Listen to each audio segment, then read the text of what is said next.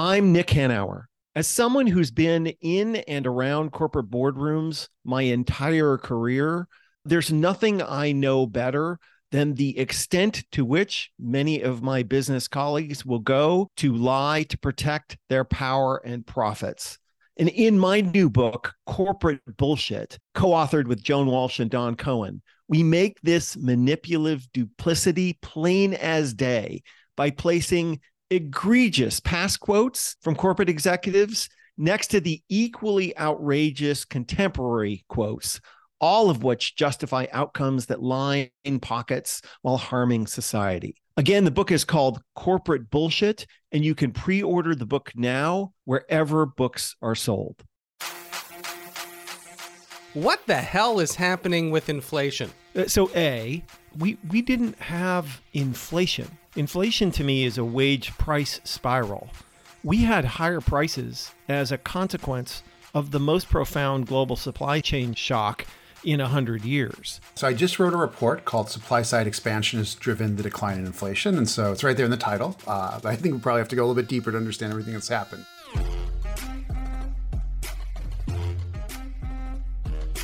From the home offices of Civic Ventures in downtown Seattle, this is Pitchfork Economics with Nick Hanauer, the best place to get the truth about who gets what and why.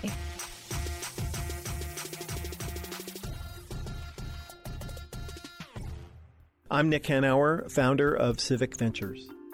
I'm David Goldstein, Senior Fellow at Civic Ventures.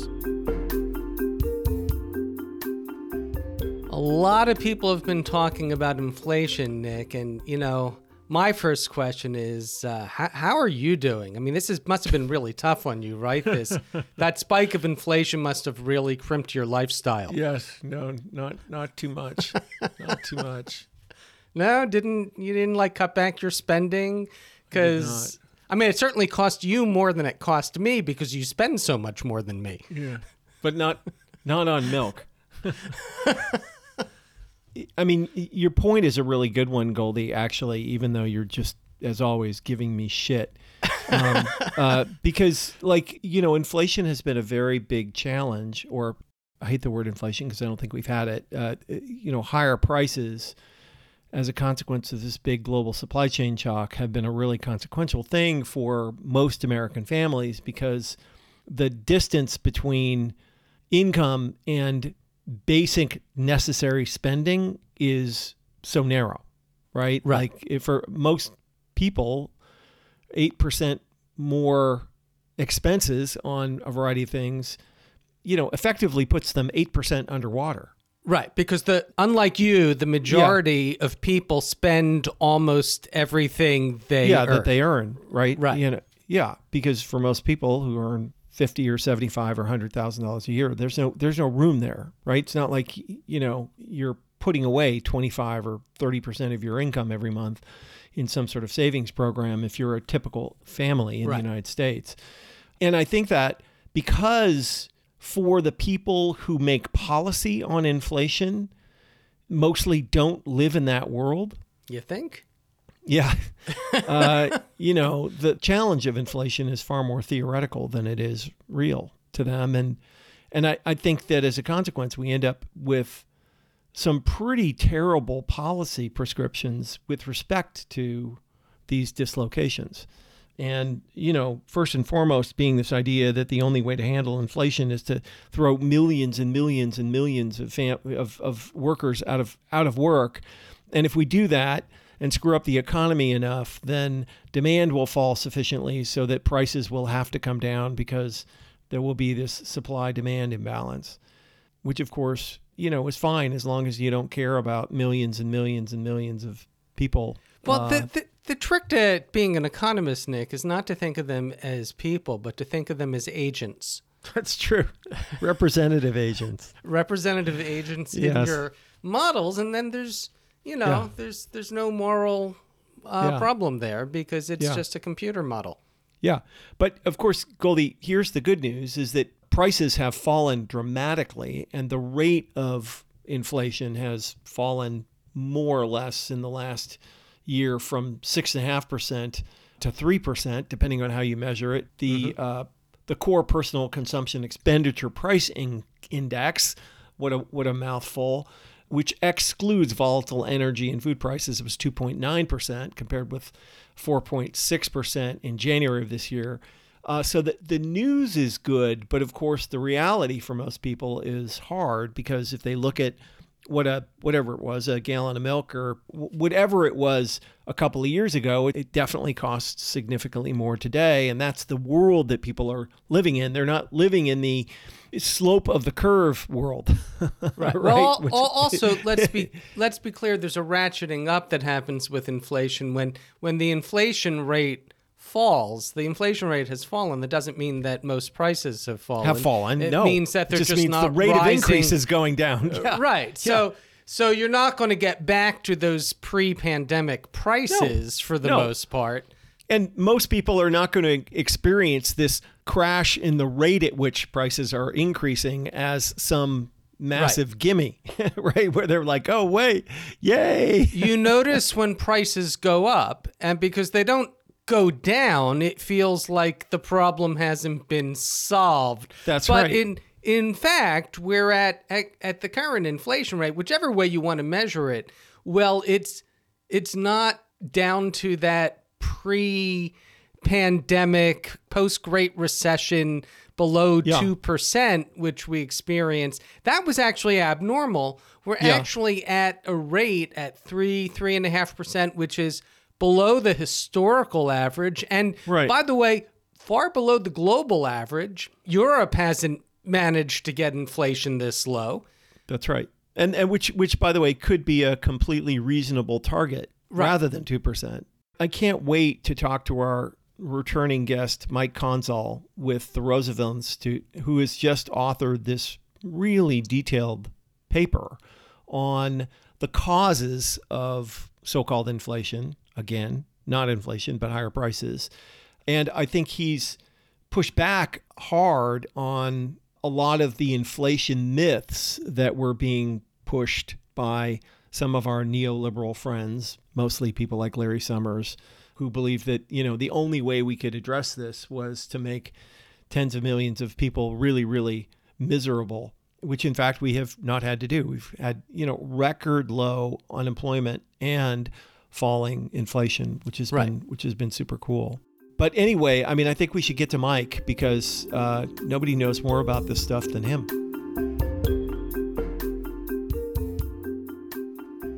Hi, my name is Mike Konczal. I'm a director of macroeconomic analysis at the Roosevelt Institute, a nonprofit policy think tank. I work a lot around inflation and unemployment and this recovery, and making sure we had a much better recovery than we did during the Great Recession.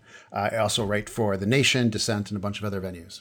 I'd like to ask the first question, Nick, because, you know me, I like to get really wonky and technical. So, we have somebody who knows this as Mike. I guess the technical question is, what the hell is happening with inflation? There you go. Yeah.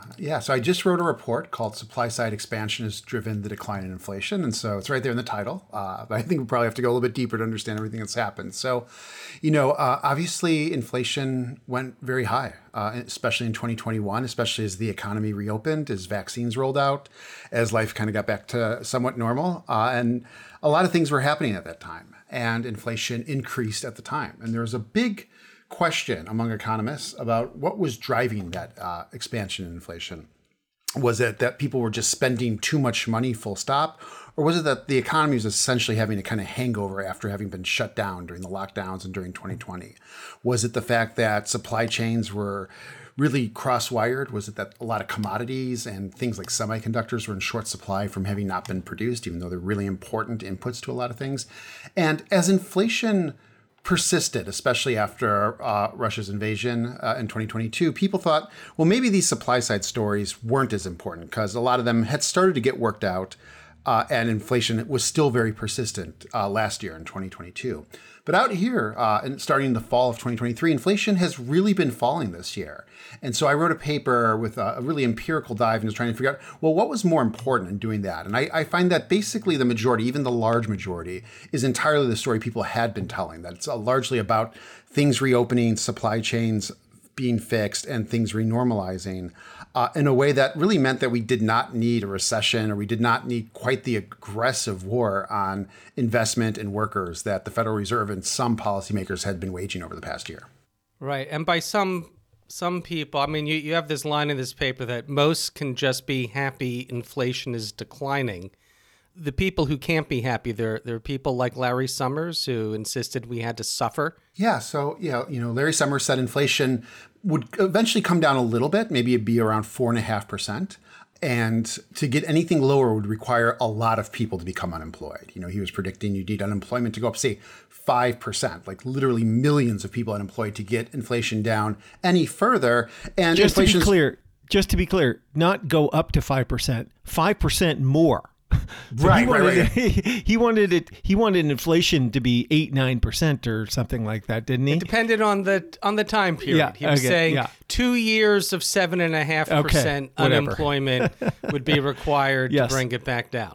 Having watched that debate very closely, what he was really saying, a different way of saying, was that essentially we were kind of stuck in the way economists think of the 1970s, and that inflation was so persistent, it was so built into the economy that the only way to bring it down at all would involve essentially a recession, essentially millions of people losing their jobs. And inflation is much lower than he thought it was going to be. It's under 4. Economists are in a big debate right now about where it's leveling out and how much it will continue to level out. But it's leveled out without unemployment going up at all. In fact, the labor supply increasing even further. Yeah. So, Mike, I just have to jump in. I mean, I have found this whole conversation to be so profoundly frustrating since its inception, because we didn't have inflation. Inflation to me is a wage price spiral. We had higher prices as a consequence of the most profound global supply chain shock in 100 years. I grew up managing global supply chains and sort of working in that world. And anyone who has ever actually managed a global supply chain knows that if the tiniest thing goes wrong, the whole damn thing comes tumbling down. And, a tiny difference between demand and supply turns into a giant difference in prices. And I think that allowing ourselves to have been captured by this inflation narrative rather than a higher prices as a consequence of supply shock narrative, it clouded everybody's thinking in just a stupidly profound way. By the way, it took years and years and years to get the global supply chains to be as tuned as they were as we went into the pandemic, right? It's not going to get straightened out in 90 days, right? These things take time to get back organized. So anyway, I mean, it just seems it seems so obvious to me from the very start that you just were going to have to let the supply chain get itself back together. And as soon as it did, you would see actual competition and prices start to normalize. In fairness, what I never would have contemplated was the greedflation that we saw. The degree to which big companies used this excuse to expand their margins. That I would not have predicted. But making people unemployed was never going to fix it. Yeah, absolutely. And I think one reason for the disconnect, even among good faith actors here, was that I don't think there was really an appreciation for the size and scale of the shock we just went through. I think people think, well, okay, semiconductors were hard to get for a while, or I ordered something online that's going to take 6 weeks instead of 3 days like it normally does. But when you actually think of the major shock we just all went through, the changes in how we work and live, such that housing markets are very different. We now have maybe a quarter of people working from home. That changes the demand for housing, and that takes a long time to change up. People are buying a lot more goods and fewer services. And there's a big investment wave coming from the actions of the Biden administration, which resulted in a huge upskilling of workers, with workers leaving service jobs for much higher paying and more productive goods producing jobs and other kinds of employment. Generally, a huge turnover in the labor market as people sought out better opportunities, which is something we've always wanted them to be able to do. It's something we really hated about the Great Recession. Even more centrist types hated about the Great Recession, is that there's just very little labor market dynamism or turnover during those times. It was just very hard. There just wasn't enough demand and spending in the economy to get jobs to that level. And so but those are all big shocks. They take a while to play out. And I think people thought, well, okay, there's like semiconductors now, or like now I can order some stuff faster online. Ergo, that's all gone. And, that's a big shock. It perpetuates itself through the economy as a whole. And I think a lot of people thought, well, maybe that's relevant for some sectors of the economy, but there's some other sectors of the economy where these supply shocks aren't taking place, but they're still drawing from the same labor pool. The supply chains are all very connected. A lot of the inputs are very connected. So there really wasn't a part of the economy that was like safe from that kind of reopening shock either. So I think, pretty much every company in the world shut down for a while. Yeah, exactly. You're not suggesting, Nick, that there's some friction to that. Yeah, no. That you just can't, it's turn not it like back a on. switch. No. Yeah, you just turn it off. You can turn it back on. It's easy. No, it's not like that. It is definitely not like that. And it's literally it's like the law of thermodynamics. Is like, it's hard to build something and it's really easy to break it. And after you break it, it's very difficult to put it back together, right? It's the same thing with the global supply chain. It's an incredibly fragile, highly optimized thing, and it doesn't take up very much to throw it all off kilter. And importantly, much more so than it was during the 1970s, which raises a question for me, Mike. Nick and I are both old enough to remember the 1970s. We weren't adults necessarily, but we remember what happened then. And my guess is that the economists with the most prestige and audience are all our age or older. How much of the confusion over inflation stems from this overemphasis on the 1970s? Because the 1970s was weird economically. Yeah. Is it all PTSD from the 1970s and from what Paul Volcker did in response? Yeah, so it's tough to know, right? So on one hand, a lot of the critics here did do their econ PhDs in the late 70s, early 80s, where this question was central in their mind.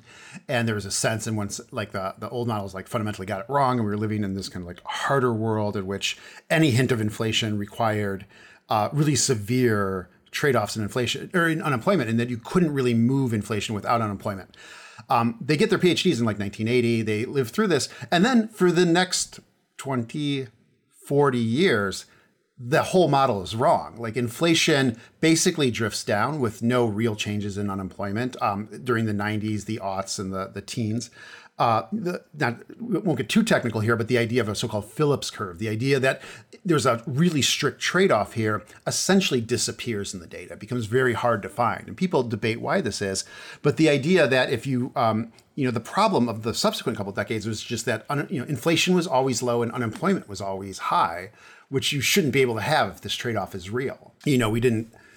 We had a really high unemployment during the Great Recession, and inflation kind of just bounced around, and then unemployment came down, and then inflation kind of just bounced around in its range. And so, economists debate why this is, but the idea that trade-off was guiding us going into this crisis was definitely false. And I think that's one reason why the Fed was very easy on stuff early on. Now, what I'll also say is, there's a lot of things to consider in the 70s, but one is that inflation had been around for about 10 or 15 years as an issue. Mm-hmm. It was around for about 15 months now. That's just an order of magnitude difference. Right. So how do you get a wage price spiral in 15 months? I mean, that was a decade of high inflation and, relatively slow growth, relatively higher unemployment. It's entirely different. But I'm glad, Mike, that you brought up the Phillips curve, because I found that part of your paper a little fascinating. I know there's this mathematical formula, and you attempt to describe it. Let me try to translate. Am I correct in understanding that the Phillips curve is essentially inflation equals this arbitrary starting point in the historical inflation data plus assumptions about expectations plus actual employment data minus the CBO assumptions about the so-called natural rate of unemployment. Have I characterized that correctly? That sounds about right. So there's a lot of assumptions in there. 100%. But even the more basic intuition that inflation comes from what people expect inflation to be. And by people, I also mean businesses. So when they're setting prices or asking for wages, it's like kind of what they expect it to be. They want to keep pace with it. And then a level of how tight the labor market is or how tight the economy is, with the assumption that there's only so much we can produce actually. And if we go over it, it's just going to overheat and it's going to kind of all be in prices. And we see two different things. One was we see people didn't, even if expectation is a very good theory, like that didn't really change. People understood what we were going through and knew prices would be high for a while, but never thought that they'd become permanently stuck at a higher level. And then second is the economy is expanding because demand is high. Labor force participation is the highest it's been in decades. It's back to early aughts eras. People thought that would never happen during the Great Recession. There's a big investment wave coming. There's a big housing wave coming that's going to soon start to really impact prices. And so the supply side of the economy expands in relationship to demand. And it's complicated, but even the notion of a strict trade-off has problems on all the fronts. And what I find in the paper is that I go through this exercise where if you're at the Federal Reserve, this model is basically telling you nothing. It's either telling you everything's going to be fine, or it's going to tell you we're in the 70s, depending on whether or not you put 1970s data into the model, as you'd expect. And what I want to point out right away is that the decline in inflation is real. This isn't just a weird rounding error. We didn't catch the endpoints at a certain point. It's broken the model that would predict a 1970s inflation.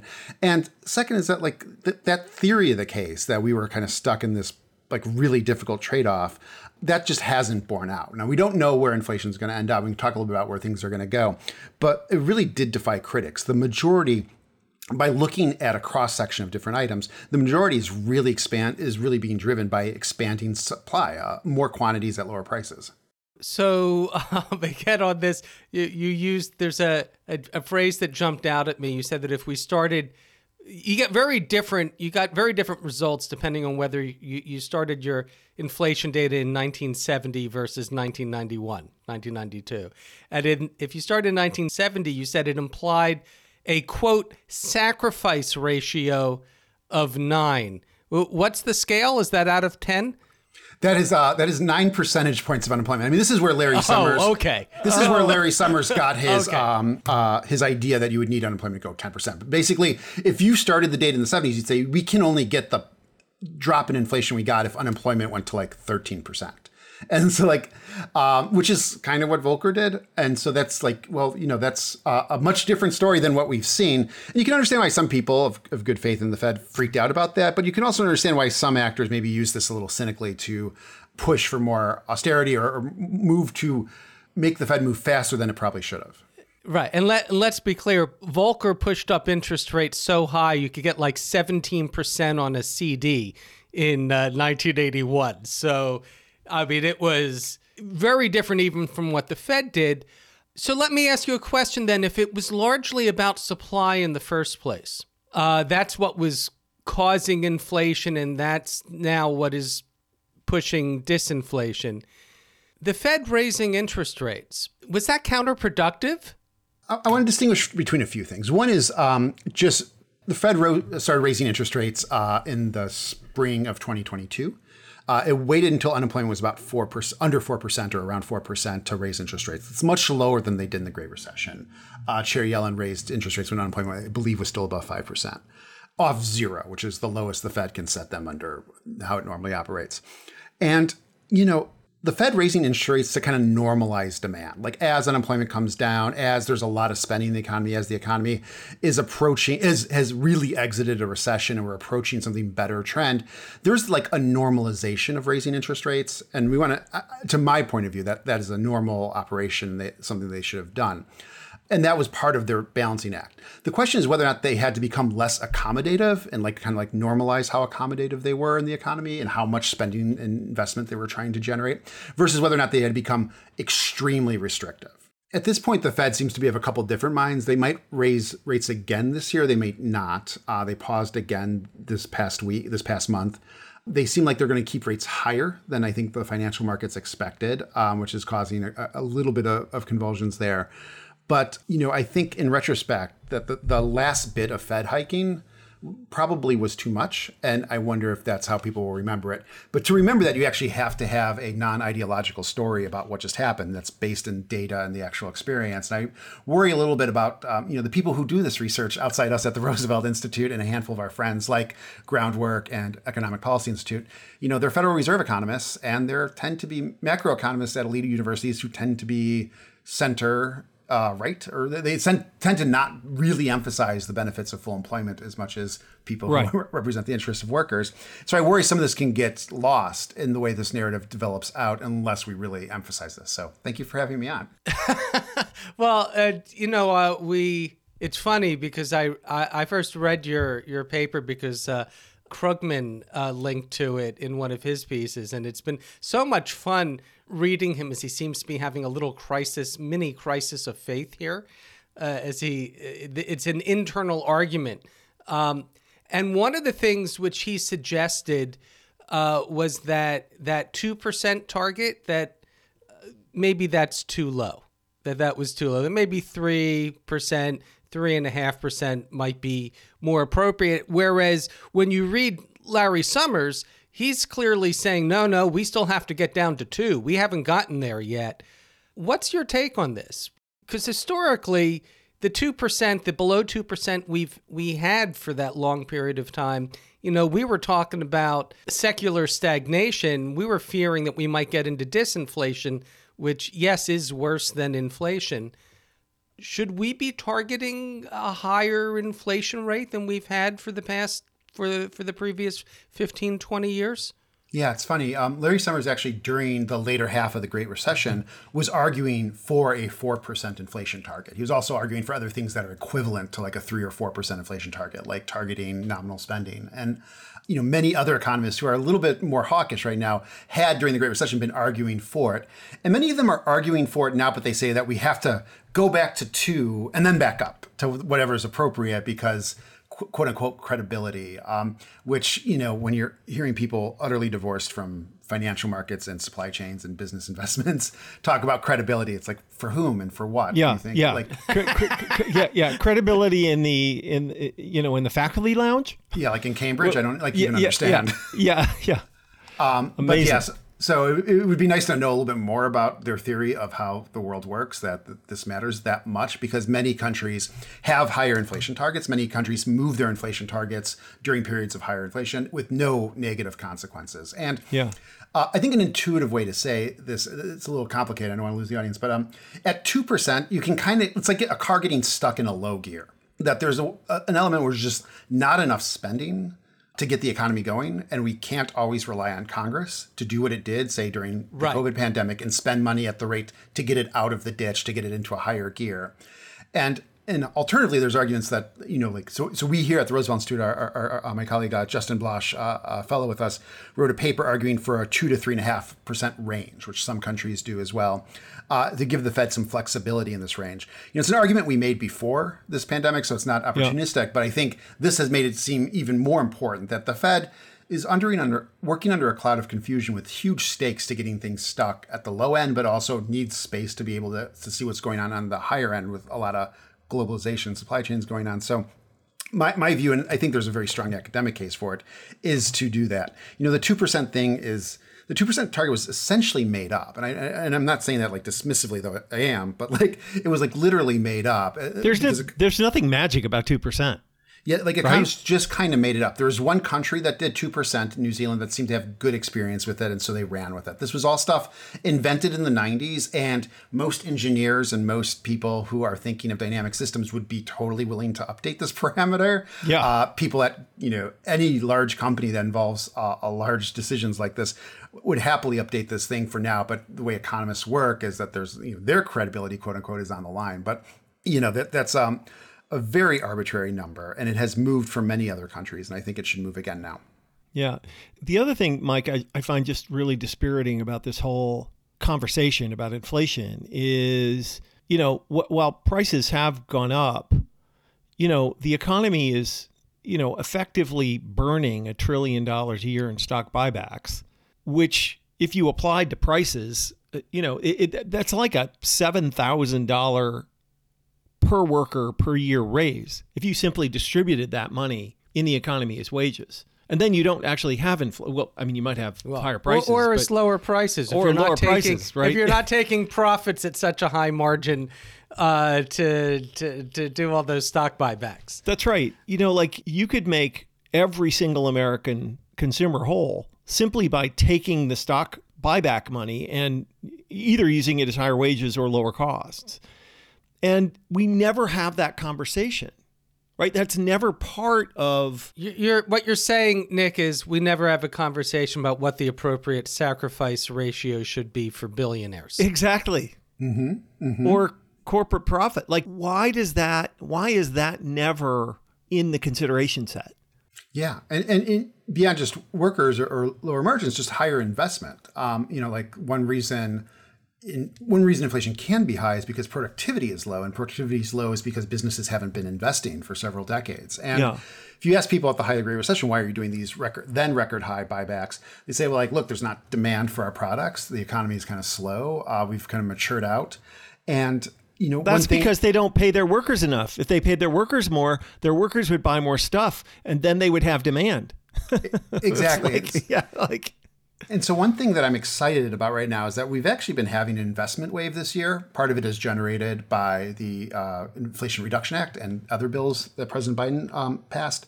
But also, I think it's because people are spending more money, and firms with tight labor markets, firms have to think about being more productive for the first time in a long time. In a long time, yeah. And hopefully that diverts some of that money that's going to just bid up financial assets or rich people playing games with each other.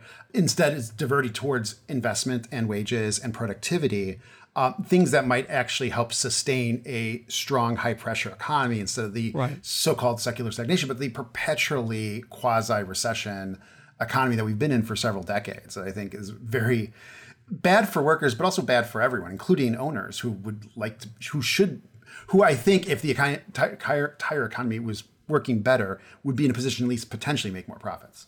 Yeah. But can you clarify that? You think we've been sort of wavering near recession for a long time? Is that? I think if you look at the recovery from the Great Recession, there are arguments to argue. I think the economist Brad DeLong made this point around 2016 or so, that the recovery actually doesn't look that much better than the Great Depression. The Great Depression obviously was worse at the beginning when unemployment went to, say, 25%. And, our government isn't on the gold standard. We have a robust semblance of social insurance system and many other things that can perpetuate spending. So we'd never hit that. The unemployment did get to 10%. But if you look out like 7 years, 8 years, 9 years, Great Depression recovered a lot, where the Great Recession did not recover very much at all. In fact, it basically did not recover back to the previous trend we were on. And so we just ended up in this kind of perpetual quasi-recession, especially during the Great Recession. And whether or not, our economy just could not sustain the level of spending that it would need. And whether or not that's because of rampant inequality with so many of our resources tied up with people who are just really not spending them, or just financial markets and corporate governance structuring our businesses so they don't want to invest, in corporate concentration at at very high levels, leading firms to not invest even more just to kind of rake in their profits. Right. There needed to be something to break that. And I think the spending during the COVID recession, I think the shock of the reopening and the empowerment of workers and the investments, I think actually might be able to, if we can sustain it, and especially if we can dodge a recession, really do have the potential to kind of break us out of this really bad economic equilibrium we've been in. Good old-fashioned Keynesian fiscal stimulus. Yeah. Because there was very little the Fed could actually do once interest rates were near zero. That was pretty much as far as it could go, or was willing to go. It wasn't willing to go to negative interest rates. So you couldn't get a boost from monetary policy, which raises a question for me related to inflation, and that is, when the Fed started increasing interest rates, its ultimate goal was to bring down inflation. But am I correct to say that its proximate goal was to increase unemployment so as to bring down inflation? And it failed to do that. One would think that such a substantial rise in interest rates under the old models should have caused a spike in unemployment. It didn't happen. Is monetary policy kind of toothless? I mean, Goldie, to be clear, you don't know what the effect was, because instead of it's possible that without the action, we might have even had lower unemployment than we have today, even though it's lower than it's been in a long time. It's right? hard to get much lower because there's always some friction in the labor market. There's always going to be some turnover. I'm just wondering, did the Fed accomplish anything? So to understand what the Fed's trying to do, you have to kind of enter the topsy-turvy world of macroeconomics where everybody's spending is someone's income and everyone's income is someone's spending. So what the Fed's trying to do is lower spending, but every dollar spent is someone's income. So as it tries to lower spending in the economy, which is like investments and other things, it's going to lower people's incomes, which leads to unemployment, which is kind of one of the chains. And the way it is probably most effective is through the unemployment channel. Like people talk about other kinds of things it can do. It can affect valuations of financial assets and things like that. But, when it comes to actually changing spending, it tends to show up in people's wages and their employment situation. Now, did the Fed do anything? That's a really good question. We know it slowed down the housing market, which had very high price increases. I'm sure everyone's tried to buy a house or rent a new place has experienced. On the other hand, it's also slowed down some housing construction, which has a longer term impact, though there was a big wave of housing construction at the beginning. This is what my paper tries to get an empirical handle on, because prices did decrease. People spent less money. Now, were they spending less money because they felt poor because of the Fed, or because things were normalizing and things were just cheaper? My paper takes a look at about 130 categories of spending and sees which ones actually involve people getting less stuff while prices decreased, aka their demand went down, they just bought less. So did the Fed do anything? Well, people are going to debate this for a while. So in my research to try to get a handle on how much the Fed impacted, I look at 123 categories that the government keeps track of for inflation, different kinds of spending categories, pet food, car repair, things like this. And I look at the categories in which prices fell, which is to say they decelerated, which is to say their inflation rates came down. And I look how much of it involves people actually buying less stuff, controlling for prices. Has their demand for it gone down? Are they just spending less? Are they getting less things there? Like their demand has fallen, which is what the Fed wants to do with interest rates. And how much are they actually getting more stuff or the same amount of stuff, which is more consistent with supply increasing, that things have reopened in such a way that you can actually start getting things to consumers faster and easier, and competition is bringing down prices. And I find the large majority, probably about 2/3 to 3/4, is from the supply side story. So demand has some role to play, but it's a very small role. And the large majority, the vast majority even, is really driven by the reopening story. It took a lot longer than people thought to really start to kick in. But it's what's happened, and I think it's really important to remember that. Now, when I get criticism or pushback of this research, I think people basically accept the results. You can argue at the margins about them, but I think people would say so far inflation has been driven by the supply side. However, it can't go much lower, and it's going to stay at this high rate. And the idea that we're at mission accomplished or something like this thing's over is wrong. And this paper explains the good part of the story, but the next part of the story will be a lot harder. That's kind of like Larry Summers' story. I'd say, first of all, that's true. We don't know what's going to happen next.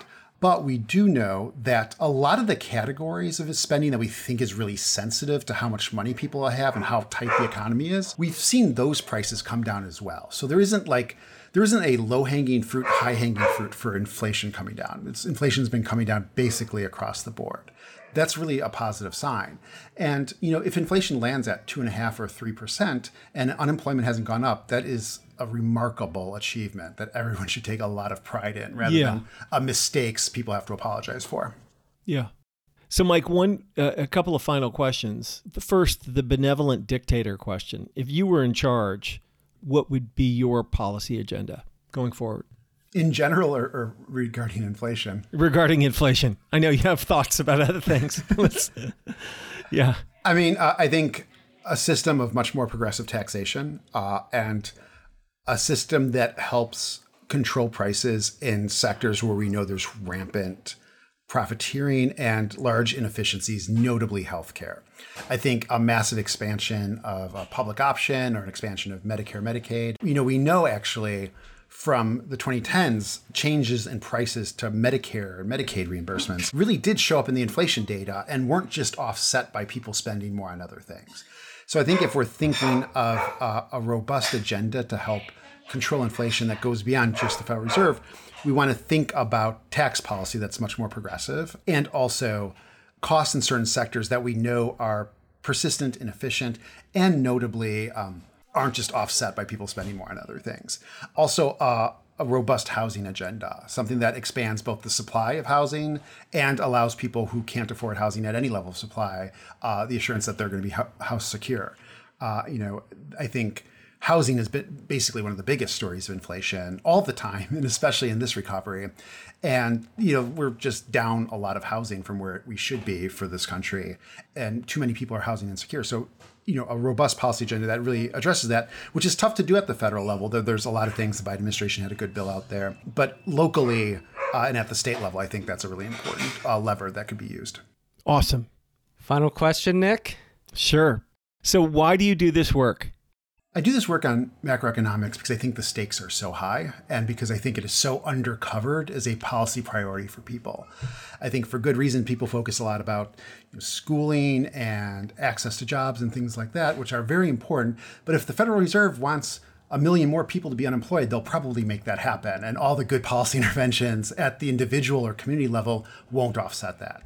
I also do this work because I think the people who mostly do it are academics who are very theoretical and don't even really think about actual people or industries and don't care about real-time problems, or at least can't because that's the academic structure that they're in. Or they're on Wall Street and they're really concerned about the effects on bond portfolios, which is their jobs. They should do that. But people who wake up and think about what's the Federal Reserve's impact on everyday working people are few and far between. And it's me and a handful of our friends at peer organizations. And I think the work is just so important. Well, Mike, thank you so much for being with us. And thanks for doing the extraordinary amount of work it must have taken to work through this paper. It's really great. And it will be available in the show notes. Thank you so much for having me on.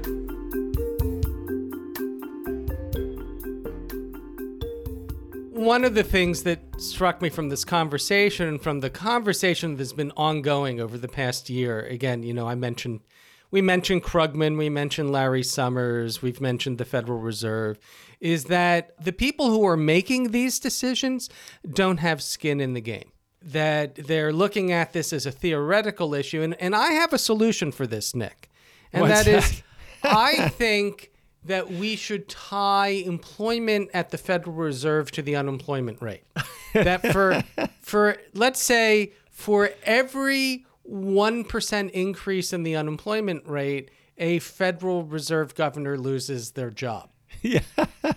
And maybe that's chosen by random, by lottery, which one. Or right? one of their toes. No, I just think that let's be fair, we're talking about unemployment here, that they should be unemployed, right? So Okay. Yeah. so if unemployment, rises from 3.5%, about where it is now, to the 7.5% that Larry Summers wanted, well, 4 Federal Reserve governors should be laid off. Yeah. How about that? Well, I think I have a more practical. I have a more practical idea. Okay. I think that what's poisonous about this conversation is the only allowable lever here is the pain of working people. Right. When there are plenty of other levers, stock buybacks being the canonical example. Like, you could take all $1 trillion of that and just make it in lower prices or higher wages. Problem solved. Yeah. Problem solved. Like, I just don't understand why it's not part of the consideration set. Why we are not vociferously arguing for allocating that money towards solving these problems. There's a lot of things you can look at. When you say levers, really what's happened is the only lever we're allowed to use anymore is interest rates. Right. We've limited ourselves to monetary policy, and part of that is, because of, Milton Friedman's whole monetary revolution, that this argument that fiscal policy doesn't have any impact because people automatically discount it. So it it's all this anti-Keynesian bullshit, when in fact there's a lot of things you can do. Mike mentioned as benevolent dictator, he would have a highly progressive tax system. Raise taxes on the rich. Here's this thing. We used to use tax policy as a lever. Since 1980, we only do one thing, and that's cut taxes. And remember, we have our friend of the podcast. We haven't talked to him in a very long time. Friend of Civic Ventures, Bruce Bartlett, who was very influential in crafting Reagan's tax policy. And what he told us was the main reason why they cut top marginal tax rates in the Reagan administration was to counter what the Fed was doing in upping interest rates, that it was going to have a devastating impact on the economy. And so they were using tax cuts as a lever to try to soften that a bit, to soften the negative impact on the economy. And he points out that this is a different economy now than we had then, and taxes are already really, really low. So you're not going to get anything out of tax cuts. But it strikes me that if you have if you want to lower demand... Right. If you have a hot economy, right? If you have a hot economy and you want to cool down the economy and you believe that raising taxes will slow growth, fucking raise taxes. Yeah, because they're too low right now. And you know what would happen? You'd end up with, you'd be reducing the deficit a bit. Now, you pay off a little bit of debt. We could do that sometimes. Sometimes we could use taxes as a lever by raising them, which, by the way, puts you in a position in the future, if you need it, you could cut it. You could cut them. Right. Yeah. And this is actually, I've been saying this from the very beginning. I think what the Fed is doing here, one of their big inspirations in raising interest rates is that interest rates have been too low for a very long time. And that is true, right? Like, you want interest rates not to be zero, right? That makes no sense. Well, because if there's a couple of problems with very low interest rates, with interest rates near zero. And one of them is you get bubbles because money is really cheap to borrow. Yes. So you throw it into housing, into real estate, or you throw it into .coms, or you throw it into... The siren call of leverage is very strong when interest rates effectively are zero. Right. So that's one problem. The other problem is you have no room to use monetary policy when there's an economic crisis. If your interest rates are... And this happened during COVID. We had very low interest rates going into COVID, and there was nothing the Fed could do but quantitative easing, because you couldn't cut interest rates much further. And so I really think they're taking advantage of the post-COVID, if we are post-COVID, the post-pandemic economy to actually get interest rates back into a normal range. It's a little high right now, but they certainly shouldn't be, we don't want 7% mortgages, but, 4 or 5% is not so bad. That's right. A 5% that'd be mortgage, more I think normal. a 5% mortgage, I think, makes perfect sense. Right. But the big takeaway from all this, Nick, is how important, and I hate to say it, how important economists are, and the things they say and the thinking they do, the impact that they can have on middle-class Americans, on all Americans, that if you put Larry Summers in charge, he would have done everything he could to jack up unemployment, because not because he's a bad person, but because he believes... Well, I don't know. Maybe he is. I've never met the guy. But it's got nothing to do with that. I think he believes what he believes for whatever reasons. And this idea that, we have to have it's a high sacrifice ratio when you're not the one who's being sacrificed. Yeah. It's very easy to have a sacrifice ratio when you and no one is going to have to make any sacrifice. And I think that one of the big heuristics in middle-out economics is err on the side of the middle class. Right. Obviously, there was all this debate, even at the time the Fed started raising interest rates, all this debate over what was causing inflation and over how long it would last, how high it would go, how fast it would come down. And even now that it's happening, there's all this debate over why it's coming down. They didn't know. These models are just not good enough. So when in doubt, err on the side of the middle class, err on the side of immiserating as few people as possible. Right. And if you need to take a pound of flesh somewhere, take it from the folks who can afford it. Yeah, who have a lot more pounds to spare. People like you, spare. Nick. Take it out of your hide, not mine, not crazy. Out of the person working at the local grocery store. Exactly. Well, progress is being made, that's for sure, Goldie. Yeah, and again, there's a link to Mike's paper in the show notes. Obviously, we encourage you to read it. It's a little wonky economist stuff, but I think it tells a very interesting story. Pitchfork Economics is produced by Civic Ventures. If you like the show, make sure to subscribe, rate, and review us wherever you get your podcasts. Find us on Twitter and Facebook at Civic Action and Nick Hanauer. Follow our writing on Medium at Civic Skunkworks, and peek behind the podcast scenes on Instagram at Pitchfork Economics. As always, from our team at Civic Ventures, thanks for listening. See you next week.